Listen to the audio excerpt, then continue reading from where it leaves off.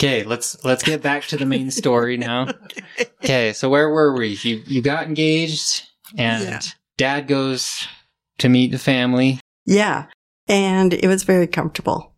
So I do have to tell you, on our way, we were driving to California, and we had some roommates in the back seat. George and I were in the front, so I was putting my arm around him, and this cop pulled us over.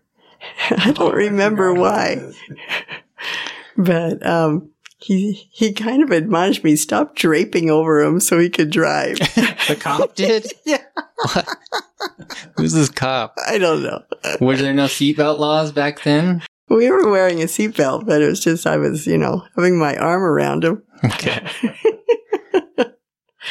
But yeah, it was very comfortable for him to fit in with my family.